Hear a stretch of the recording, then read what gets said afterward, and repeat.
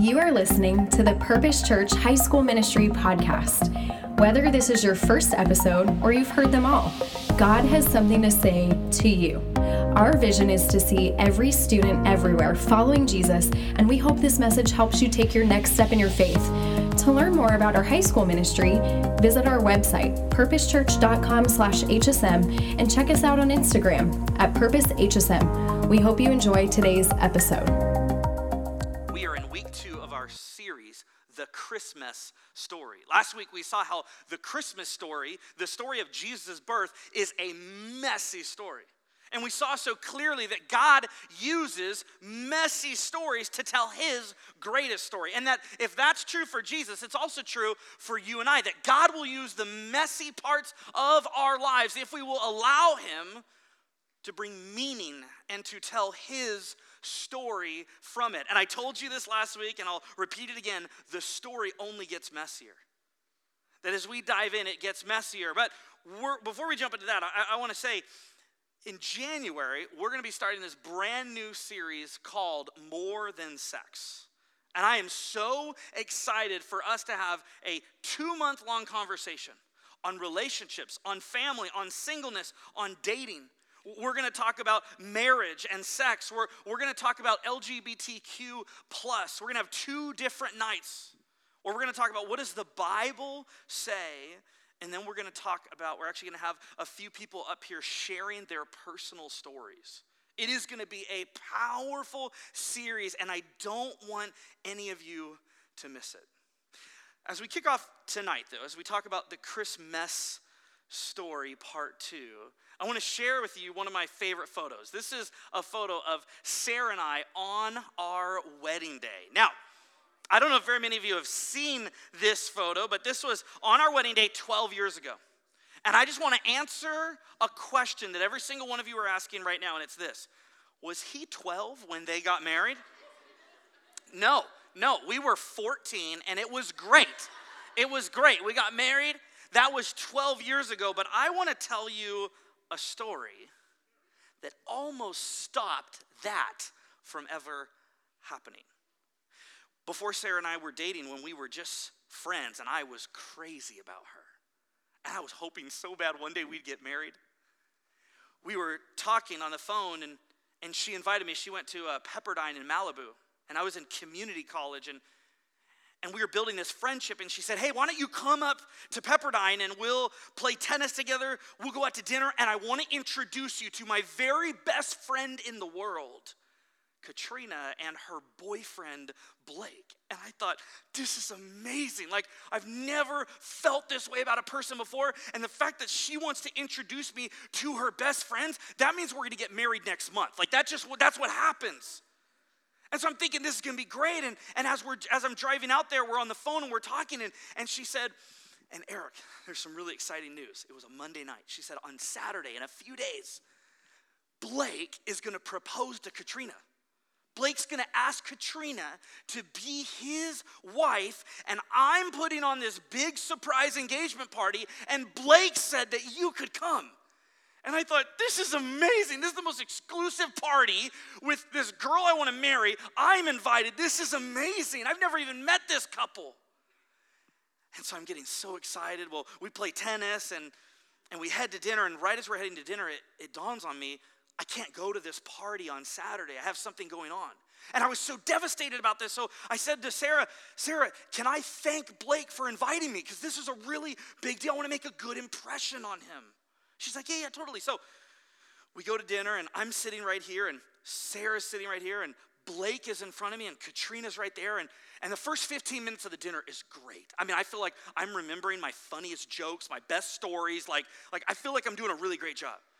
And then all of a sudden I have that moment of awkwardness where all of a sudden it gets real quiet and my hands get real sweaty and I start to get real nervous. Any of you hate awkward tension, like awkward silence? I hate it. And so I started to worry, what was I going to say next? And all of a sudden I looked at Blake. This is on Monday night. The proposal is happening on Saturday. I look at Blake and I say, Blake, thank you for inviting me to the party on Saturday. And there's and everybody's eyes are real big. And all of a sudden I start to feel really insecure and worried. And I go, Blake, I can't go to the party on Saturday. I have something going on. I can't be there because I'm digging myself in a ditch deeper and deeper. And they're still looking at me like I'm crazy. And I'm like, I can't be crazy. I'm not doing anything wrong. I'm just telling you I can't come to a party. And then all of a sudden, I look at Blake and I say, Blake, I can't come to your engagement party on Saturday. And you guys, I don't know what, but the Lord, I feel like he carried me to this happy place where I just didn't understand that I just ruined this girl's engagement surprise. I just ruined it. The rest of the dinner goes on. And I'm unaware that I've done like the worst thing. Don't worship Satan and don't ruin engagement parties. Those are just big rules for life. But I didn't have a lot of dating experience. So I'm walking out of the restaurant. Blake and Katrina have left. And I throw my arms around Sarah because she seemed a little distant, okay? She seemed a little on edge. She was frustrated about something. And I was like, what is wrong with her? That's what I was thinking. So I throw my arm around her, and many of you know Sarah. She's the sweetest, kindest, most angelic person in the world. Even after being married 12 years, I would still describe her that way. She is awesome in every single way. I throw my arm around her, and I go, Sarah, are you okay? And kind, wonderful, sweet, gentle, amazing Sarah goes like this. And she lunges away from me. Now, I don't have very much girl experience, so I'm like, maybe this is what women are like. I don't know. So I kind of and she goes like this. She goes, didn't you know that they weren't engaged yet? And that was the moment I started praying. I said, Jesus, if you are taking requests on when to come back, now's a great time. This is the best time I can think of. We jump in the car and talk about awkwardness. It all of a sudden hits me what I have just done. I'm driving Sarah up to drop her off, and I don't know if it's the optimist in me or trying to salvage this relationship, because I'm like, God gave me one chance to get married, and I just ruined it. It's done. So I'm driving, and I look at Sarah, and I go, Sarah, maybe someday we'll laugh about this, is what I said, which is not a compassionate thing to say. And she's like, yeah, I don't know, I don't know. I drop her off, and I'm driving home, and back then we just had an iPod, didn't even have an iPhone, just had an iPod. My iPod is dead, battery's dead. I'm driving home in silence. And no joke, some of that drive, I cried. I literally cried. I was like, I'm never gonna see her again. She's gonna post all kinds of mean things about me. This is bad. Girls are weird, that's fair enough. Yeah, sure. The other half of the drive, I drove home laughing because I thought, I'm going to put this in a book someday and make lots of money. This is crazy. 3 days go by. It was like Jesus' death and resurrection. 3 days went by. It was dark, no communication. It was just, I thought the relationship was dead, right? She reaches out to me. I apologize. I remember the first thing I said, and we're a Christian couple. First thing I said to her, I was like, Sarah, I'm just so glad you called me. If you need to cuss at me, that's fine. Just yell at me. Just stay on the phone, whatever. And she's like, no, I'm not going to do that. And we just talked it out. I tell you that story because life is messy. We are messy. You are messy. You've done things that you regret. You've been a part of things that you go, I wish I wasn't a part of that. Life is messy. We are all a mess, and the first Christmas was no exception. Last week we looked at Matthew's historical account of the birth of Jesus. Tonight we're looking at Luke's. And what's awesome is these are not two different stories. These are the same story told from different angles. It's like your favorite movie. Your favorite movie is not just one camera angle for the entire movie. It's a bunch of different angles telling the same story. That's what Matthew, Mark, Luke, and John are. Is they're different angles telling the same story. So tonight we're going to look at Luke's version. We're going to look at Luke's angle of the Christmas story. And with each section, we are going to see that there is a mess, a very clear mess, but there is also God's meaning in it. And so let's jump in together. Our first big idea for tonight is an awkward trip. We're talking about an awkward, let's go to the next one. We're talking about an awkward trip. Here's the mess of this section. The King of Kings was born in the poorest circumstances. Jesus, the King of the world, the creator of the universe, The king was born in the poorest of circumstances. Here's the meaning. Jesus' birthplace was lowly by human standards and miraculous by historical standards. Let's read together in Luke chapter 2, verses 1 to 7. In those days, Caesar Augustus issued a decree that a census should be taken of the entire Roman world. This was the first census that took place while Quirinius was governor of Syria. And everyone went to their own town to register. So Joseph also went up from the town of Nazareth in Galilee to Judea, to Bethlehem, the town of David, because he belonged to the house and line of David.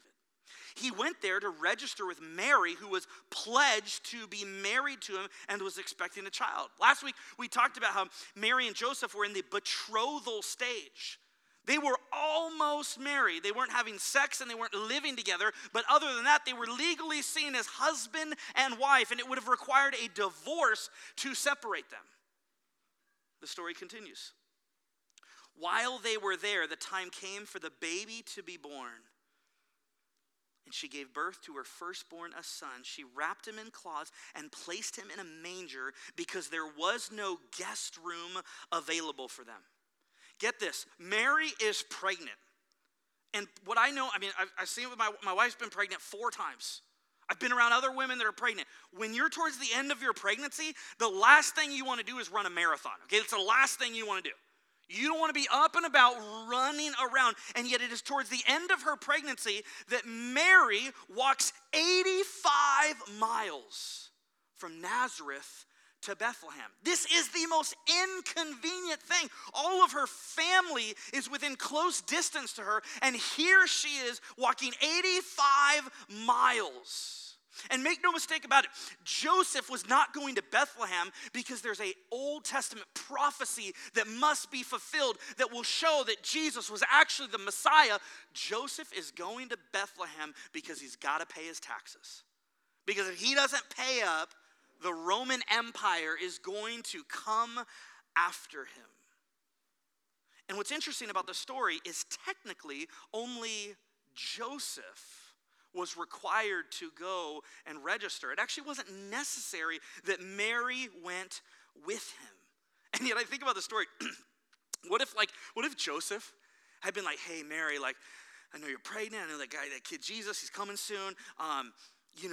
I got to take care of some business in Bethlehem. I'm going to be gone for a while, but, you're going to do great, babe. You're going to do great. I know I'll miss the birth, but you're going to do great. Send me a pic. Let me know. Send me a text. Let me know how it goes. I'll be back in a while. How messed up would that have been?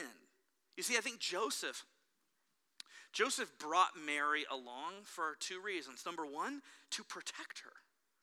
You see, if she had remained at home, she would have been vulnerable as an unmarried woman, having not been fully married yet, and as a woman without her partner, without her husband there, she would have been vulnerable.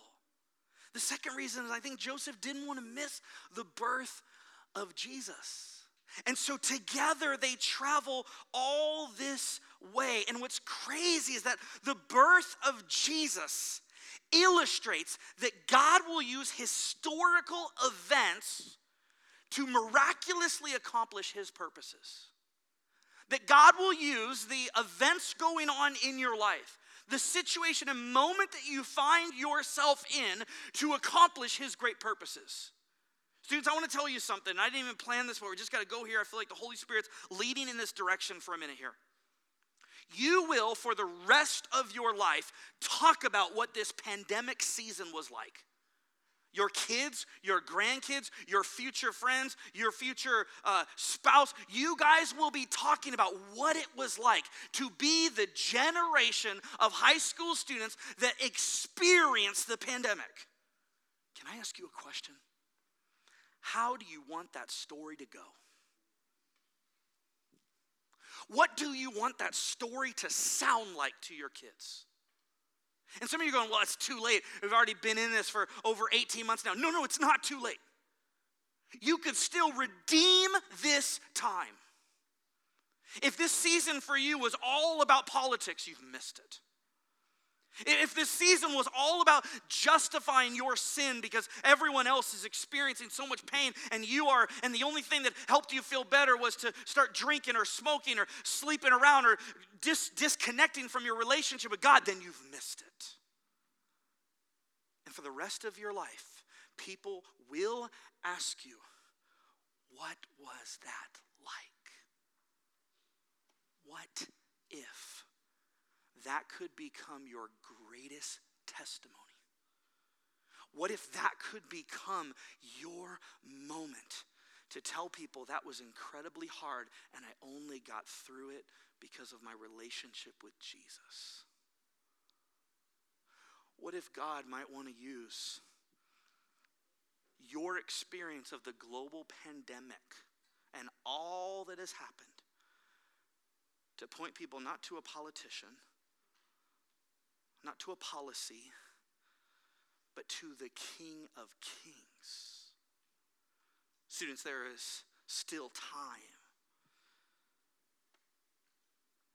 In Micah chapter 5, verse 2, there's a prophecy, which I've told you, a prophecy is a promise.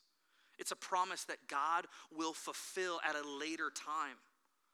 In Micah 5:2, there's a prophecy, a promise written 700 years before Jesus showed up on the scene. It says this, "But you, Bethlehem, though you are small among the clans of Judah, out of you will come for me one who will be ruler over Israel, whose origins are from of old, from ancient times." You see, Jesus was born in Bethlehem. God used the historical events of this census and taxation by the Roman Empire to get married to Bethlehem to fulfill a promise, a prophecy that was stated 700 years before. Could it be possible that God would want to move through whatever difficult circumstance you're going through right now to bring glory to him and to point other people to him? You see, students, it's time for us to stop being lazy with our faith. It's time for us to stop just kind of doing what the rest of the world and our culture is doing. Use this time, this really difficult season, to pursue God, because he works through historical events in miraculous ways. Now in the text in verse 7 it says, "And she gave birth to her firstborn son, and she wrapped him in cloths and placed him in a manger because there was no guest room available for him." There's lots of debates about where exactly was Jesus born. Many of you probably have nativity scenes where it looks like Jesus was born in this like glorious like Magnolia farm, this like really beautiful like farm experience. Let me tell you what Jesus' birth was most likely like. Jesus was probably born in a small, poor, Palestinian, single-room home. The text says that there was no guest room. When I went to Israel about 6 years ago, I had the privilege of walking inside of an ancient first century home, and this is what they look like. And if you notice right here in this room, there's a few windows for sunlight to get through. If we go to the next picture, more wealthier homes had a guest room. This is where the entire family would live. How wild. Some of you feel like, man, I got to share a room with my sibling. Like, that sucks. Back in those days, everybody shared a room. All 10 of you were crammed into this room is how you stayed warm.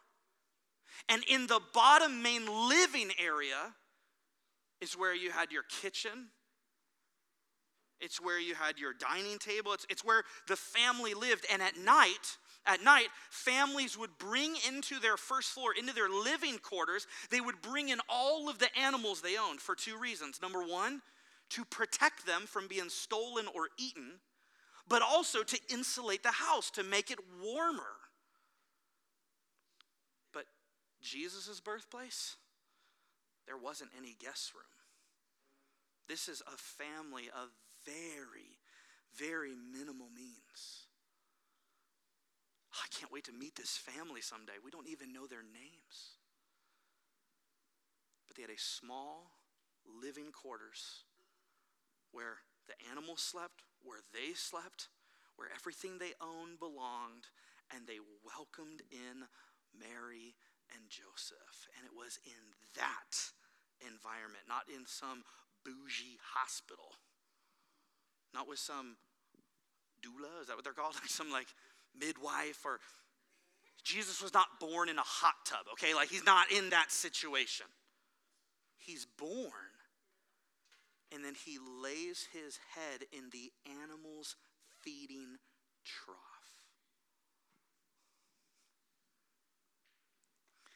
Some of you have had a really rough start to life.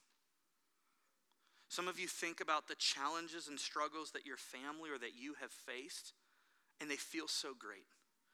Maybe you look around at other people and you go, man, it feels like they have it better. It feels like my life is just hard. I need you to hear me. I need you to lean in for a second.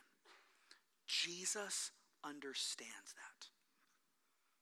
Mary and Joseph understand that. The God of all kingdoms, the God who it said in Psalms that the cattle on 1,000 hills all belong to him. The God who created the stars and the galaxies, the God who is all powerful, was born in a single room, small, poor house, laid his head in an animal's feeding trough. He gets what it's like to suffer. He understands what it's like to feel like you don't have what everybody else has. Which is why I want us to all say something together. It's something I've been mulling over for a while. Can we go to the next slide? I want to acknowledge that for all of us, we all have hurt, we all have pain. That there's things in our past that hurt us. And it's okay to say, my past hurt me. But I felt convicted as I was writing this message to remind us that we have a choice about whether our past will rule us or not. That we have a decision to make. And in fact, you and I, as followers of Jesus, we can make a decision that it will be God's grace that rules us. That it'll be God's grace that fuels us, not our past. And we do it all for the glory of God. And so I want us to read this together out loud on the count of 3. 1, 2, 3. My past has hurt me, but it will not rule me. God's grace will fuel me, all for the glory of God. I want us to read it again, louder with each other on the count of 3. 1, 2, 3. My past has hurt me. It will not rule me. God's grace will fuel me, all for the glory of God. Some of you need this tonight. Some of you, your past has hurt you for far too long, and it's started to rule you. In Christ, apart from Christ, your past will rule you. Your past will fuel you. It will be the story of your life. The beauty of the gospel of a relationship with Jesus is because he was born in such difficult circumstances and was able to fulfill his purpose as God, dying on a cross and rising from the dead. You and I can have hope that God's grace could actually fuel you and I to not be controlled by our past. We can acknowledge the hurt that we've experienced, but we can actually be fueled by God's grace to be all that he wants us to be for his glory. Maybe for some of you, you need to say this every night as you go to bed. Maybe for some of you, your circumstances are not changing and it's just hard right now. Jesus gets that. But you know what you can do? You can control how you are going to respond to the difficult things in your life. Many of them you can't change, and you'll learn this the hard way in life. You cannot change other people. Try as you might have tried to change your boyfriend or your girlfriend. Maybe you started dating and you're like, man, they don't love God, but I know after we start dating, they're going to love God, and then they don't love God. You're going to try a lot of times to control people in your life, and you're going to find out the hard way. You can't control other people, but you can always control yourself. And it's okay to acknowledge that your past, that there's hurt in your past, that when your parents got divorced, when that friend betrayed you, that those sins that you've committed and the ones that have been committed against you, that they hurt. And some of you go to bed at night and it's not peaceful in your home. And I'm so sorry for that, and I'm so grateful for a Jesus, for a God who gets it. But I want to challenge you to not let your past rule you, but to choose to ask and allow God's grace, his love for you, his forgiveness, his power, his resilience, his perseverance, his hope to fuel and change the way you live. Well, the story continues, part 2. It gets messier. There were some dirty shepherds and some loud angels involved. Let's continue the story in verse 8. And there were shepherds living out in the fields nearby, keeping watch over their flocks at night. An angel of the Lord appeared to them, and the glory of the Lord shone around them, and they were terrified.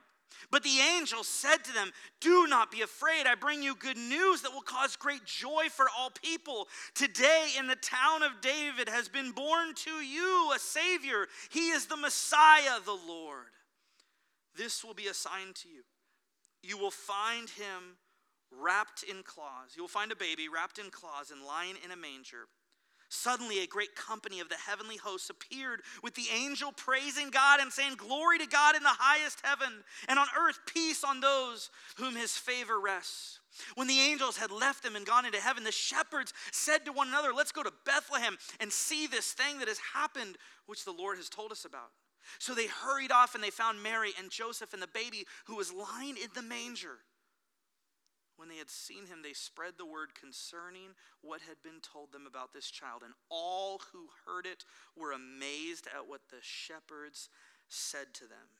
Here's the mess of this section. Let's go to the mess of the shepherds. No, let's go back, to the very beginning. The mess back, all the way back to the shepherds. There we go.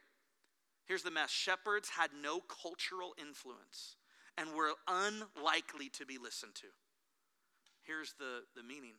Jesus' birth is good news for everyone, and everyone has someone to share Jesus with. There's a commentary I love called the Preaching the Word Commentary, and this is what it says about shepherds. Shepherds were despised by the good, respectable people of that day.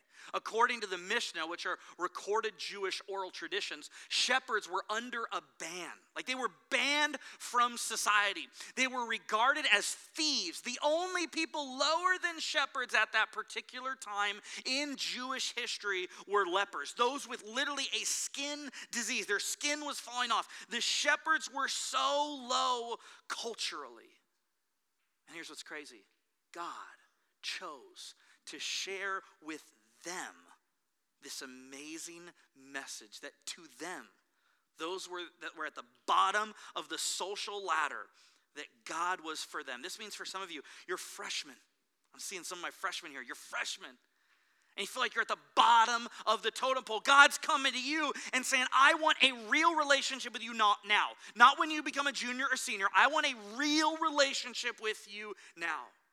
Some of you are about to enter into college or into that next season. You're feeling like, man, I really am at the lowest of the totem pole. You need to know God wants a relationship, a meaningful, significant relationship with you now. But here's what's so powerful about this section for me. The shepherds saw Jesus, and then they shared Jesus. Sharing was a natural response to seeing, which is why I have two important questions for you. And it's this. What have you seen Jesus do in your life? Some of us need to become way more aware of how God is actually working in our lives. What have you seen Jesus do in your life? And then let me ask you this. When was the last time you spread the news about Jesus? Amen. You interact with people all the time. You interact with friends. You interact with people at school, in sports, at the grocery store. Charlie and I have started running every Monday, Wednesday, and Friday morning together. When we pass people, Charlie and I wave at people, and we're looking for an opportunity to actually tell one of these high school kids that are going to Rancho High about Jesus. You're passing and interacting with people all the time. And for the shepherds, it was like they saw Jesus, and they couldn't help but spread the news about him. Do you feel that same urgency about Jesus? And why don't we? Have we forgotten that the God of the universe came to save you and I from ourselves, from our sin, from where brokenness leads us, that he loves us that much? Have we forgotten that? And you guys, with the last few days left that you have of school, and as you go to prepare to hang out with family and friends, what would it look like for you to spread the news tomorrow at school? But first you got to answer the question, what have you seen Jesus do? And the last section is we're going to read about some seasoned saints. And here's the mess of this section. We're going to meet Simeon and Anna, and they were older and probably disregarded by their society. But here's the meaning. God uses people in every age and every stage to accomplish his purposes. Let's finish this section together in verse 25. Now there was a man in Jerusalem called Simeon who was righteous and devout. He was waiting for the consolation of Israel, and the Holy Spirit was on him. It had been revealed to him by the Holy Spirit that he would not die, so he's older, before he had seen the Lord's Messiah. Moved by the Spirit, he went into the temple courts. When the parents, Jesus' parents, brought in the child Jesus to do for him what the custom of the law required, Simeon took him in his arms and praised God, saying, "Sovereign Lord, as you have promised, you may now dismiss your servant in peace, for my eyes have seen your salvation, which you have prepared in the sight of all nations, a light for revelation to the Gentiles and the glory of your people, Israel." The child's father and mother marveled at what was said about him. Then Simeon blessed them and said to Mary, his mother, "This child is destined to cause the falling and rising of many in Israel." Jump down to verse 36. There was also a prophet, Anna, the daughter of Penuel of the tribe of Asher. She was very old. She had lived with her husband 7 years after her marriage and then was a widow until the age of 84. She never left the temple but worshiped night and day, fasting and praying. Coming up to them at that very moment, she gave thanks to God and spoke about the child to all who were looking forward to the redemption of Jerusalem. Simeon and Anna, they are older, and in their culture, they are an unprotected group. That they don't have any more value in the Roman Empire, and so nobody would have listened to them. Just like the shepherds, nobody would have listened to them, and yet God is not done with them. And they don't even care that Simeon and Anna have made a choice. We are all about God. They're praising him, they're worshiping him into their old age. You see, they never graduated from a relationship with God, which I need to tell all of you. God's desire is not that you would just be close with him during high school years. You don't graduate from Jesus. You don't get to a place where all of a sudden you're too old or too smart or too experienced to follow Jesus. This is a lifetime adventure, a lifetime relationship that God is inviting you and I into. Now, the thing is, there are certain things in life that it's important that you outgrow. We can throw that up on the slide. There are some things that it's important that you outgrow, that maybe you should even definitely outgrow. I want to show you a few of those real quick. Let's go to this first picture. This is a picture of me at 5 months. It's important that you outgrow sucking your fingers, okay? Like, that's a good thing to outgrow. Here's another picture of me growing up. This is me and my older sister. I've literally outgrown this shirt in the photo. You know what I mean? You're going to outgrow some of your clothes. That's healthy. That's a good thing. Let's go to the next photo. Okay, this stage is straight embarrassing. This is me in full Power Ranger mode. Any of you into the Power Rangers? Who are my Power Ranger people? All right. This is me in full Power Ranger mode. But I don't know if you can see this. Do y'all see what kind of boots I'm wearing? You better believe those are snake boots, okay? Those are snake boots. Here's the thing. You'll never see me showing up to HSM wearing that, okay? I've outgrown that phase. Let's go to the next photo real quick. We got another one. Oh, man, the bleach tips, all right? Anybody? Now, the next series of photos feature my hair, and it's because Pastor Claire really made fun of my hair a few weeks ago. I don't know if you remembered, but she straight up said publicly, "Eric, you're balding," which was hard for me to deal with. So I have these photos to reminisce and remember, but the bleach tips, not so cool. This is me doing an ollie off of my house growing up. I'm glad I outgrew that. In fact, if I tried to do that now, I'd be quadriplegic. Like, there's just no hope for me with that. Let's go to another photo. I think there's another one. Oh, this is me and my sister Elizabeth y'all see that hair? You know what I mean? I mean, that's like Fabio, beautiful Herculean hair right there. But I've outgrown that like wild hippie hair phase. This is me on my 21st birthday. You guys, that's too many buttons undone. You know what I mean? I'm just confessing. I'm confessing to you that's too many buttons undone. You got to button that up. Thankfully, I've outgrown that phase. I don't know, this is my favorite photo. Okay, here's the thing. Y'all, this is recent, and I'm not ready to outgrow this phase, okay? I love the mustache. I think it's really cool. I love a good red, white, and blue tank top with palm branch shorts. I think it works. But everyone in my life has told me it's probably important for me to outgrow that phase. But here's the thing, students.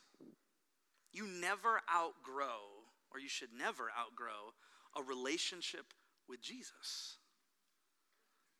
Don't outgrow a relationship with Jesus. It only gets better if you put in the work. HSM should be your launching years, not your final years. And I want to end with this. There's a seasoned saint in our church. Her name is Mary Ellen. She's 90 years old. She's been at Purpose Church for 85 years. Think about how many senior pastors, youth pastors, people she has seen come and go. And I asked her, I said, Mary, you love Jesus so much. You're 90 years old. Tell me about that. And this is what she said. What a privilege it is to tell young people about my walk with God. He has brought me through so many humps and bumps. What a cute phrase, right? So many humps and bumps in my road of life that I am losing count.